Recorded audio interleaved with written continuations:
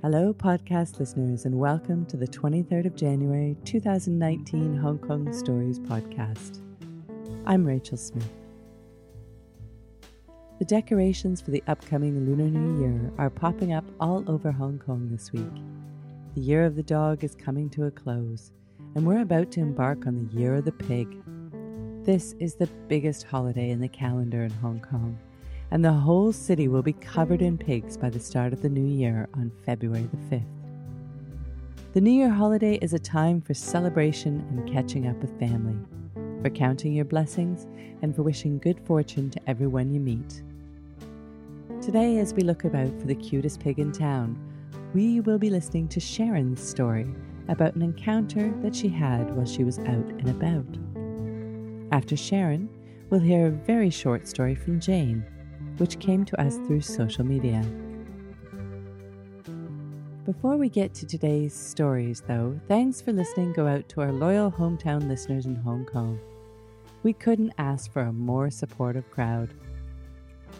Thanks too go out to our listeners in other corners of this blue planet, especially to listeners in Gig Harbor, Washington in the US, Rotterdam in the Netherlands, and Park Hill in Canada.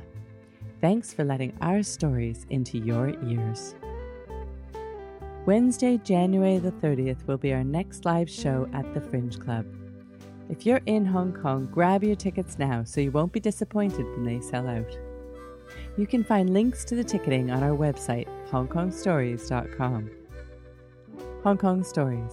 It's better than comedy. It's better than drama. It's real life. And now from our show with the theme of home in October 2018, here is Sharon. So it's 6 p.m. I just left work and I'm standing in front of the hot food section of a large supermarket. There are quite some other customers clustering around the counter checking out the food on display, and among them is a woman in her 50s.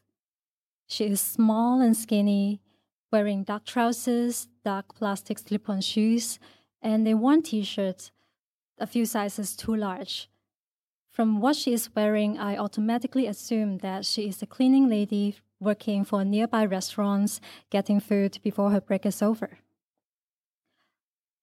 Like her, I cannot decide what to get for dinner. So after moving in with my boyfriend some months ago, the duty of planning for dinner fell mostly on me.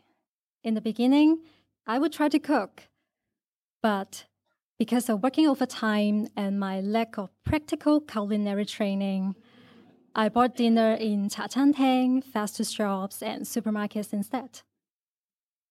Large supermarkets especially know how to sell their hot food. They treat the dressed food like models in photo shoots. Thick dripping sauces as makeup, styled with toppings of zesty colors, and enhanced by warm lighting.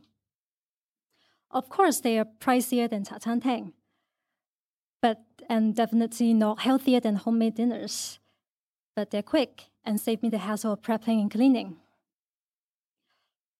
If it were my mom, she wouldn't even get close to this part or this section of the supermarket because she liked preparing homemade meals for us.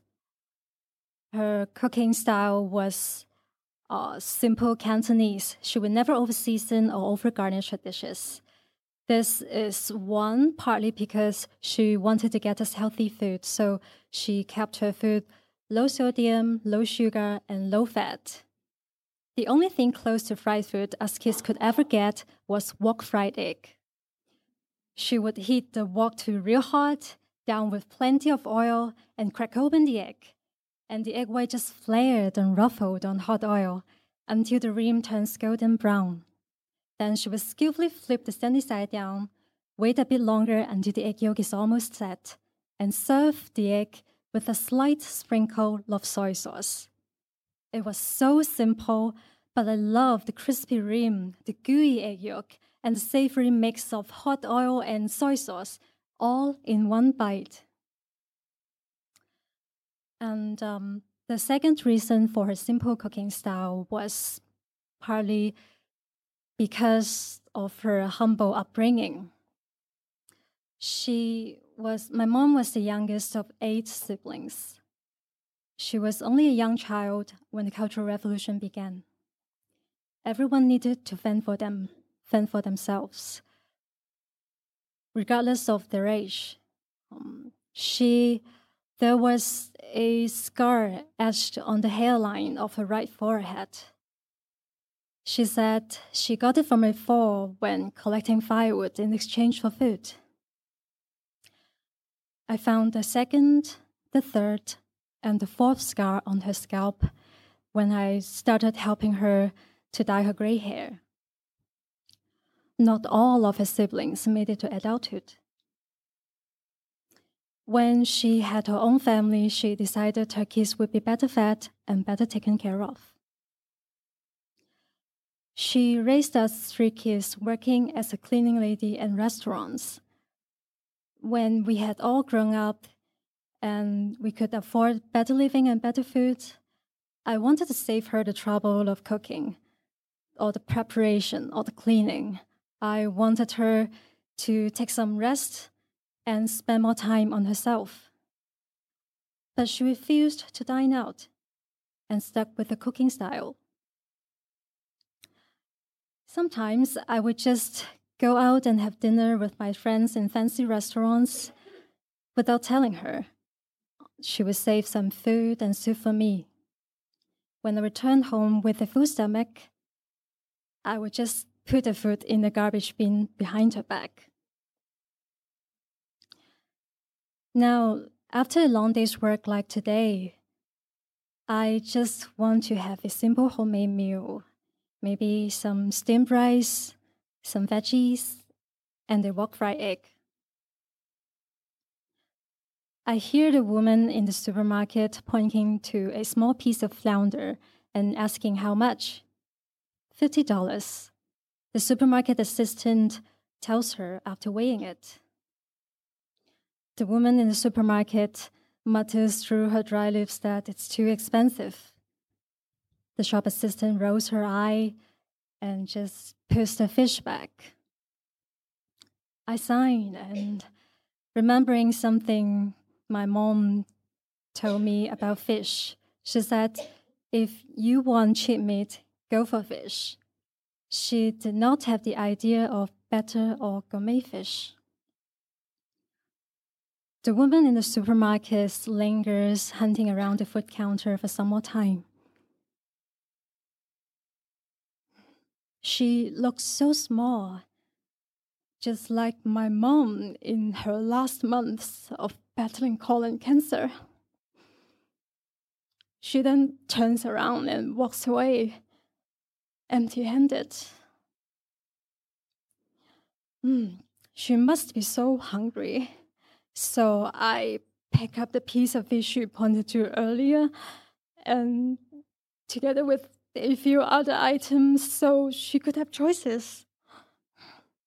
I wait at the checkout line as I keep an eye on her walking through the crowds. I pay, I put the food in a bag, and I run in her direction. I pass through the exits and into the streets. But she's gone.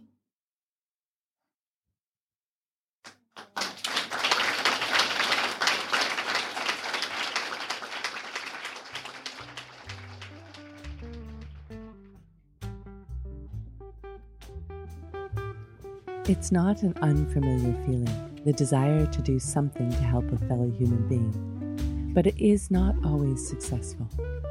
After hearing Sharon's story, we will be inspired to try again.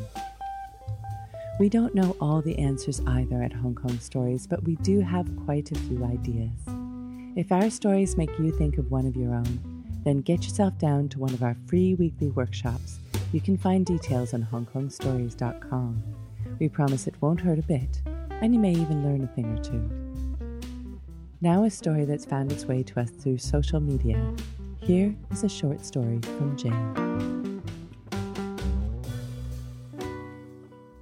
Just went to the supermarket. Had a set amount of cash in my purse, so I knew I needed to choose carefully. Got to the checkout and it was $10 over. So I did the thing where you put stuff back until it comes under. ER was trying to escape from the trolley, and the other two were whining. I was starting to raise a sweat from being stressed and embarrassed. After paying, I moved away a little to put my purse away and restrap ER. Then the cashier called me and handed me the bag of stuff I'd had to leave. The lady behind me had paid for it. I nearly burst into tears. I tried to object, and her response? I'm on the other side of where you're at, so let me help.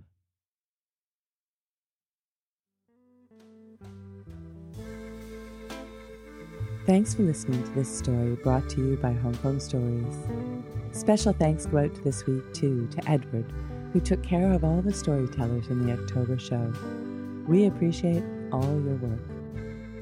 The music for this podcast was created and performed by Andrew Robert Smith. Everyone has a story to tell.